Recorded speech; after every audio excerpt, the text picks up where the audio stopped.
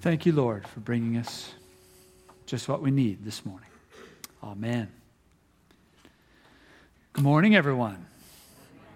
Well, I come up today with quite a tangled mess of things to, it's going to go well, sort out with you.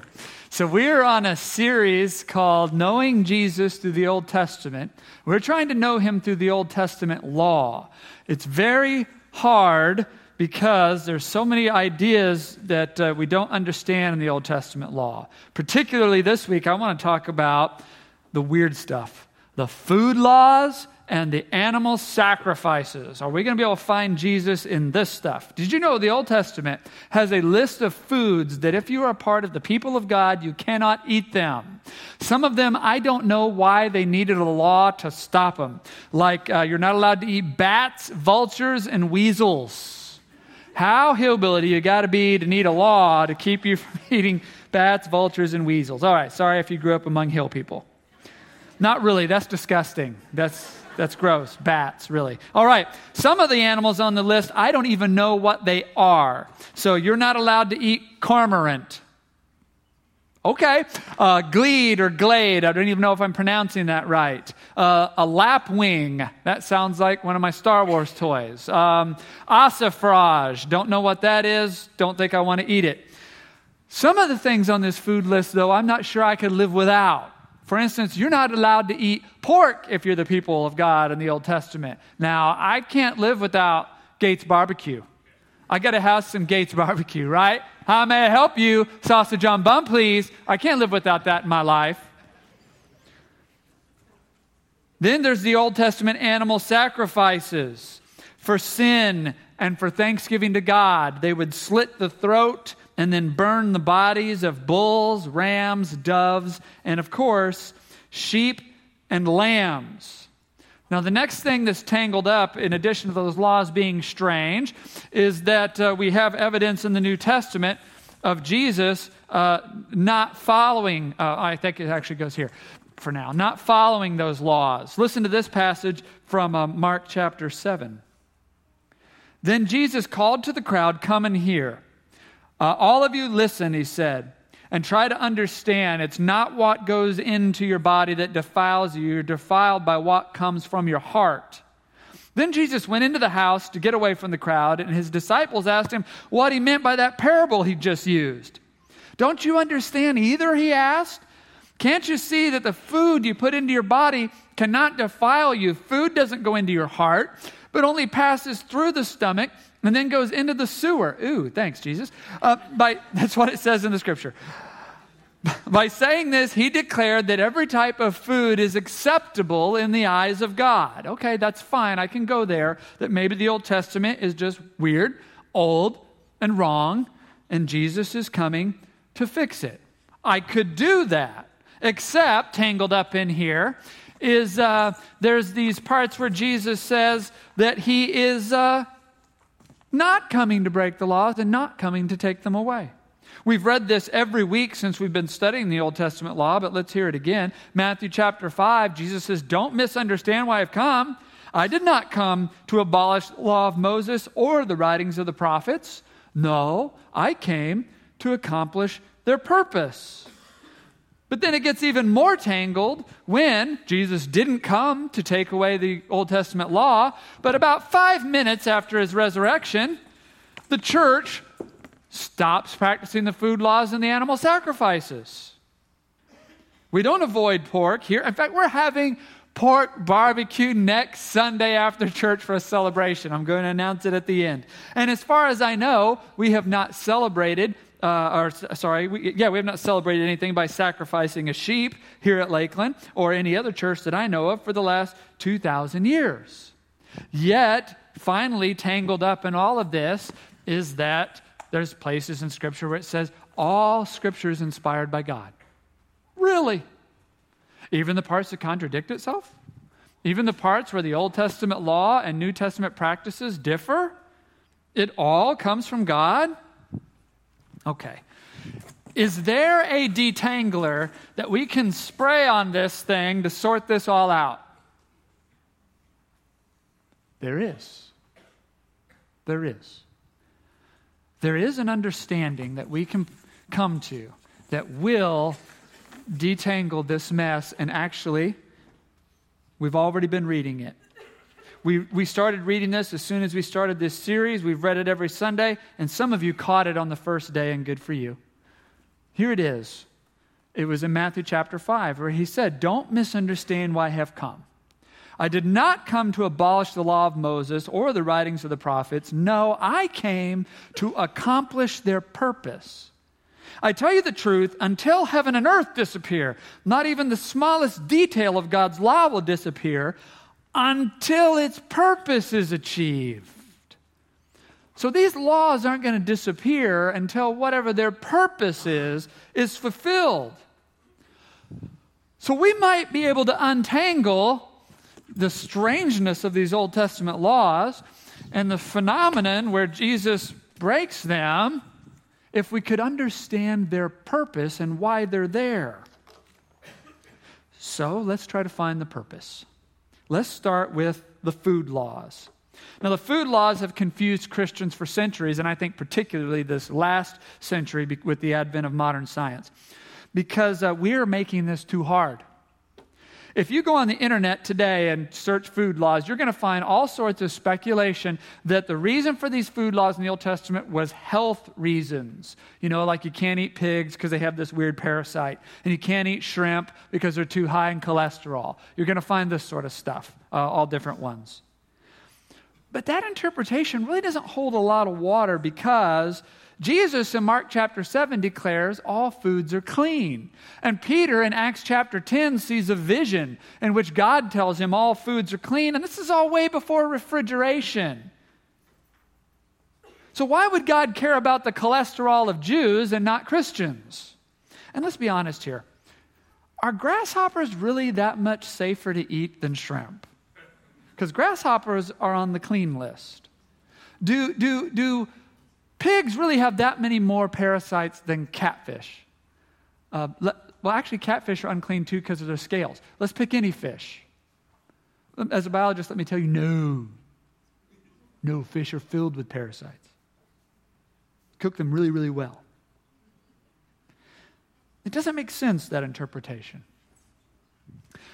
The real answer has got to be something easier than that, and this is that answer. That these food laws were made to create a separate people of God. Okay, follow me on these next few turns. Complicated diets separate people. Do you have friends who are on a complicated diet? Are you on a complicated diet? Isn't it hard to have them over to eat with you? Isn't it hard for you to eat outside your own house because your needs or their needs are so precise, so unique? Some are vegetarian, some are vegan, some are low carb, some are no carb, some are gluten-free, some are peanut-free, some are doing paleo, some are eating nothing but fruit. They're going to be in the bathroom a lot. Some don't eat anything spicy, some eat nothing but dairy, or don't eat dairy. Who knows why? Well, you know what, why don't we just stay home and watch some Netflix? Because it's just too hard to have these people over, or it's too hard for us to eat outside this house. Precise diets separate people and make it difficult. It makes you stop and think every time, where are you going? Who are you going to be with? When it's time to eat, what are you going to eat? It makes you think this way 2 or 3 times a day. The Jews in the Old Testament had a precise diet. And every time they sat down at the table, they had to remember, okay, we're not exactly like these people. They can eat this and we can't eat this. The food laws were made not just to symbolize, but to ritualize into their everyday life, that they're to be a separate people who don't mix with other cultures and don't mix with their gods. Now, I know right at this point, some of you are thinking, that sounds really far-fetched. That sounds a little bit kind of fruity and strange. But I'm going to be able to prove that interpretation right now. We will be able to prove this interpretation using the New Testament. We will be using Acts chapter 10. So let's go to that night in the book of Acts where Peter has a dream. A sheet comes down from heaven. On it is pictured all sorts of unclean animals. And the voice of the Lord says, Peter, kill and eat this stuff. Peter says, no way, I don't eat unclean animals. I do it right. And God says, don't call stuff unclean that I call clean. Okay. What does Peter do next? Whatever Peter does next will tell you what the meaning of that food law was. Whatever Peter does next will tell you what first century Jews thought that law was for. If that law was given for health reasons, then Peter will wake up the next morning, he will make some fried ham, and he'll say, I've been waiting for this stuff. It always smelled so good when the Gentile kids were eating it, and he'll be healthy. But if it was for the reason of creating a separate people of God, then Peter will wake up the next morning, and he will go and sit down and have a meal with someone who's not a Jew. Now, what I didn't tell you is the night before Peter had this dream, a Greek man asked Peter to come over for dinner and tell him about Jesus. And Peter started sweating because he's like, well, he wants to know about Jesus, but he's Greek and I can't eat with him. Then he has this dream. God says, don't call anything unclean that I've called clean. And then the next morning, Acts chapter 10, verse 28, he goes to the Greek man's house. Peter told them, you know it's against our laws for a Jewish man to enter a Gentile home like this or to associate with you. But God has shown me that I should no longer think of anyone, he said, as impure or unclean. Peter understood immediately upon waking up the meaning of the food laws. And that if the food laws mean the food is clean, that immediately he knows that it means that the people are clean. God wants to have fellowship with all of these people now that Christ Jesus has come. So the meaning of the law was to create a separate people of God, but somehow no longer are food laws needed to achieve that. Now, what changed? What happened all of a sudden? It was important to have a separate people of God. Food laws created it. Now all of a sudden food laws aren't needed to keep it. What changed? Let me explain that in a long analogy. Got a couple more turns to try to follow me on. So when you meet a teenager, and that teenager says to you, last year I was in a lot of trouble, but that wasn't who I was, and that wasn't who I wanted to be. So I stopped hanging out with that group of friends, and I made some new friends, and it's taken some time. And now I'm better. What do we say to that teenager? We say, what a great choice you made. How wise you were to understand that and how brave you were to step out by yourself into a different community. You did well. When we meet someone who's in their early 20s, they just come to Christ, they say, I used to be a partier. I used to go out with the guys after work every Friday. We'd get drunk. Something regrettable would usually happen. But then I became a follower of Jesus, and now I'm out of all that. I have a wife. I have a kid. I still see the guys. We hang out some, but I don't go out with them on Friday night. I'm just not there anymore. What do we say to that guy? We say, good for you. That's what happens when you mature. I hope your friends will mature into that stage of life with you at some point. But then we meet the 40-year-old Christian pastor. And the 40-year-old Christian pastor says, I never set foot inside a bar because people get drunk there. And this isn't true, but I'm just making an analogy. And I don't hang out with my own brother-in-law because he works at a payday loan company. And payday loan companies exploit the poor and they exploit American soldiers. And I can't condone that sort of activity. So when he comes to Thanksgiving, I don't even go. What do we say to the 40-year-old pastor? We say, you're stuck up.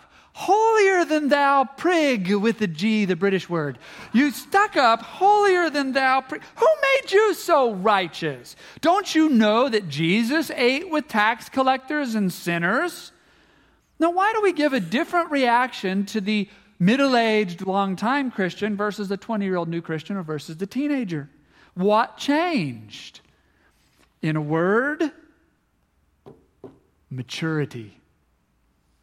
We know that teenagers have a hard time not conforming to the morals around them. They need a time to live separately to become a people of God. We know that folks who are new to their faith in that stage of life where you're starting community, starting a job, starting life on your own, they often need a time of separation, sometimes alone, sometimes in a new group of people. In your 20s, you need a time apart from all that temptation to form who you are, to let the concrete set that you're a man or woman of God. But we also know all that time that's going on that God wants to save those friends from school and those friends from work who got left behind. They're children of God too. They're not the enemy. There ought to be mature folk in the body of Christ who can reach them. And once your identity in Christ is firmly established, you can go back and minister to them. When you have better friends here than you ever had there, then you can go back in measured doses and the support of the church behind you and minister to them. And you have better friends here who are watching to see that you're not getting reeled back into what you used to be. Remember that Israel was once new to God. Read Genesis, Exodus, Leviticus, Numbers, Deuteronomy, Joshua, Judges, Ruth. This goes on for a while. 1 Samuel, 2 Samuel, 1 Kings, 2 Kings. They were new to God at one point. They were very confused religiously. Look at Exodus. And Exodus is a great example because literally on one page they can dance naked in front of an idol of a golden calf, and on the next page celebrate the Lord's Passover. They were so confused religiously they could bounce between gods on a coin flip in a single afternoon. They needed a time to learn what it was to be the people of God and who this God is. And the food laws created the separation they needed to do that. But their mission, the whole time before all that happened, their mission stated in Genesis 3 times, we studied it, was always to wind up a light to the whole world. But somewhere in the pages of the Old Testament, they lost their mission. They got the idea that everyone who wasn't a Jew was their enemy and God's enemy. So God sent them the prophets to tell them, no, that's not what's going on here. Read the prophet Jonah. It will take you 20 minutes, and you'll see the story of a Jewish prophet who did not want to reach people who weren't Jews. Read the prophet Hosea, just the first 2 chapters, and you'll see the point of, look at all these nations you hate. Well, you're no better than them. Read the prophet Isaiah. That will take you a few hours, but see how often Isaiah says, this mission is going to go out to the whole world. Through my servant, the whole world will be saved. But they didn't get it. They didn't get it. In fact, they killed all the prophets. So Jesus then comes. God comes himself to be with us and to set us straight and to say, this permanent cultural separation you've created, that has been outdated for 500 years. You are not teenagers anymore. That's the meaning of the law and why Jesus says all animals are clean, why God sends Peter a dream to say all food is clean. Now let's talk about those animal sacrifices, switching to the other law. So if you're trying to follow us on the handout, you've noticed a minute ago we flipped over to the backside, and there's a big table on the backside. Oh my gosh, there's a backside. We're on the animal sacrifices. So when they would go into the temple, especially once a year, and they would lay their hands on the head of an innocent lamb, then the priest would kill that lamb. And that was a word picture, and this is what it said. It said, your sin causes death. Look, you touched this lamb. Symbolically, your sin entered that lamb, and guess what happened? The lamb died. Behold. But you have come here seeking forgiveness. This is the Feast of Atonement. So you're going to walk out of here alive. You're going to walk out of here alive and know that you are forgiven. And we'll see you next year at the Festival of Atonement, also called Yom Kippur. So why did the animal sacrifices stop? And of course, the answer is because now the symbol has been replaced by reality. Sin symbolically caused the death of the lambs in the temple, but sin actually caused the death of God's Son on the cross. What more picture will we ever need of how bad human sin is than the death of God's Son committed by us? What more picture do we need of how bad our sin can get? But what more picture of forgiveness do we need than his resurrection? And on Easter morning, when he comes out of the tomb and says, now you guys are going to get it. No, he didn't say that. That's the point. He came out of the tomb and he said, I forgive you. Now come follow me. Hebrews in the New Testament, chapter 10, says it so beautifully. It says the Old Testament, and this scripture I'm going to read is going to fill in about 3 lines across that chart. The Old Testament system under the law of Moses was only a shadow, a dim preview of the good things to come, not the good things themselves. The sacrifices under that system were repeated again and again, year after year, but they were never able to provide perfect cleansing for those who came to worship. If they could have provided perfect cleansing, the sacrifices would have stopped, for the worshipers would have been purified once for all time, and their feelings of guilt would have disappeared. But instead, those sacrifices actually reminded them of their sin year after year, for it's not possible for the blood of bulls and goats to take away sins. That's why when Christ came into the world, he said to God, "You did not want animal sacrifices or sin offerings, but you have given me a body to offer." Verse 10, "For God's will was for us to be made holy by the sacrifice of the body of Jesus Christ once for all time." Now we know the meaning of the laws. We can see why Jesus isn't following them, but we still got a tangled mess here because Jesus says that he's not breaking the laws. Well, we've got to figure out that one. Because he says he's not breaking the laws, and then after his resurrection, all those laws go away. See if we can untangle this.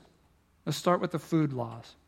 When Jesus in Mark chapter 7 declares that the food laws are ended, he's not saying, get rid of those food laws. What a mistake those things were. They're evil and we never needed this. That's not what he's saying.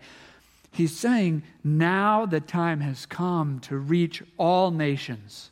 The Holy Spirit is available to all, as has been the plan since Genesis, the first book of the Bible. So sit down at their table, eat what they're eating, and tell them the good news. But remember, always remember to live as a people of God. You can adopt their diet, but don't adopt their morals and don't adopt their gods. And you have the Holy Spirit to help you do this. Your stomach can have lobster now, amen, but your heart must remain undefiled. That always belongs to God because remember, it is accomplished. And the animal sacrifices. When the church stopped sacrificing animals, in no way did they say, stop with the animal sacrifices, those are wrong. They sent a bad message. It's actually quite the opposite. The preaching that sin causes death, but God forgives sin, got even stronger with the picture of Christ on the cross and his resurrection from the grave. So even though the food laws and the animal sacrifice laws are no longer with us, their meaning lives on in Jesus. And it turns out this is what has caused this to be a tangled mess the whole time. We thought they went away, so I'm going to change one of them. Actually, what happened is they live on in Jesus. This is the key to untangling the whole thing. Now we see that the Old Testament law had a purpose, and when that purpose is accomplished, Jesus stops following the law as it was written. But he says he didn't come to take it away. He came to accomplish its purpose, and now that purpose lives on in Jesus. And then we can say now that all Scripture is indeed inspired by God. It's beautifully stated in 2 Timothy chapter 3. All Scripture is inspired by God, and it's useful to teach us what is true and make us realize what's wrong in our lives. It corrects us when we're wrong and teaches us to do what is right. God uses it to prepare and equip his people to do every good work. I think now this also explains why we don't treat the Old Testament law all the same. Some parts of it are radically altered in the modern church, and some parts of it are still practiced exactly as they were. It's because their purpose is still being accomplished in that same form. Let's give a few examples. This is going to explain why so much of the Old Testament law was practiced by Jesus and is still important to modern Christianity, just as we've been saying for the last 3 weeks. Because its purpose is still being accomplished. Take tithing, for instance, the giving of 10%. The purpose of tithing was for us to trust in God to provide for us and rely on Him, to make sure there's a provision to care for the poor among us, and to make sure that those who give their life professionally to the spiritual care of the community have a place to live and food to eat. We still need all three of those things. And so Jesus once told the Pharisees, you should tithe, yes. But remember to have a charitable heart towards people all the time, too. Don't just tithe as a heartless religious act, and in their case, forget some parts of it, like the care for the poor. This is why the Old Testament rules for sexuality are all still practiced in the church. Those laws were created to remind us who we are as beings, that we were created for faithfulness. We were not created for adultery and premarital sex. We were created male and female to bring each other something in a complementary fashion that we don't have alone, emotionally and physically. We may not like God's laws on sexuality, but He is the Creator who knows what He has created and how it works. And the coming of Jesus did not undo who we are as humans. And it did not undo human bodies. In fact, it exalted them. Every other religion on earth says your human body doesn't matter. But Jesus came in a body. Jesus was resurrected in a body. And we look forward to the resurrection. We say it at the creed. I believe in the resurrection of the body and the life everlasting. So the New Testament talks about things like adultery, homosexuality, in the same negative tone that the Old Testament did. Now, I know when we start delving into LGBTQ issues, it gets spicy, right? Very difficult. Some of us are engaging with that at a very deep and emotional and personal way. So this is not something you can summarize in a paragraph. So I have said that we want to set aside 4 evenings to really deal with these issues together in a smaller format than this. It's a little more interactive. LGBTQ in the Bible, the church, our culture, our own families. So I had said we were going to do that in the fall, and then I had an emergency surgery in the summer that I was not expecting, and it took all the planning time for that away. So we're going to postpone that and try that in the early part of next year. I apologize for that. I hope somehow God's timing is in all of that. But we will come around and talk about that Old Testament law in the modern church. Other parts of the Old Testament law provide for the care of poor, the aliens, and the foreigners. The Old Testament law is filled with protections for people like this, and those are never going to go away. In fact, Jesus just ensured that the gospel is now going to go out to all nations. So He just heightened the Old Testament's insistence that we learn to care for those who are different than us. It says someday you won't even make distinctions between Greek and Jew and barbarian and Scythian, male and female, slave and free. So today, we not only got to know Jesus through the Old Testament, but we got to know the Old Testament through Jesus. We said this would happen when we started this series, that someday these two would become like two flashlights shining at each other. And then that's what happened today. The Old Testament showed us the mission that Jesus comes to fulfill, the purpose that He comes to accomplish. But Jesus shined a light back and helped us remember and understand the original reason for those Old Testament laws. And it's called to us to be a light to the world.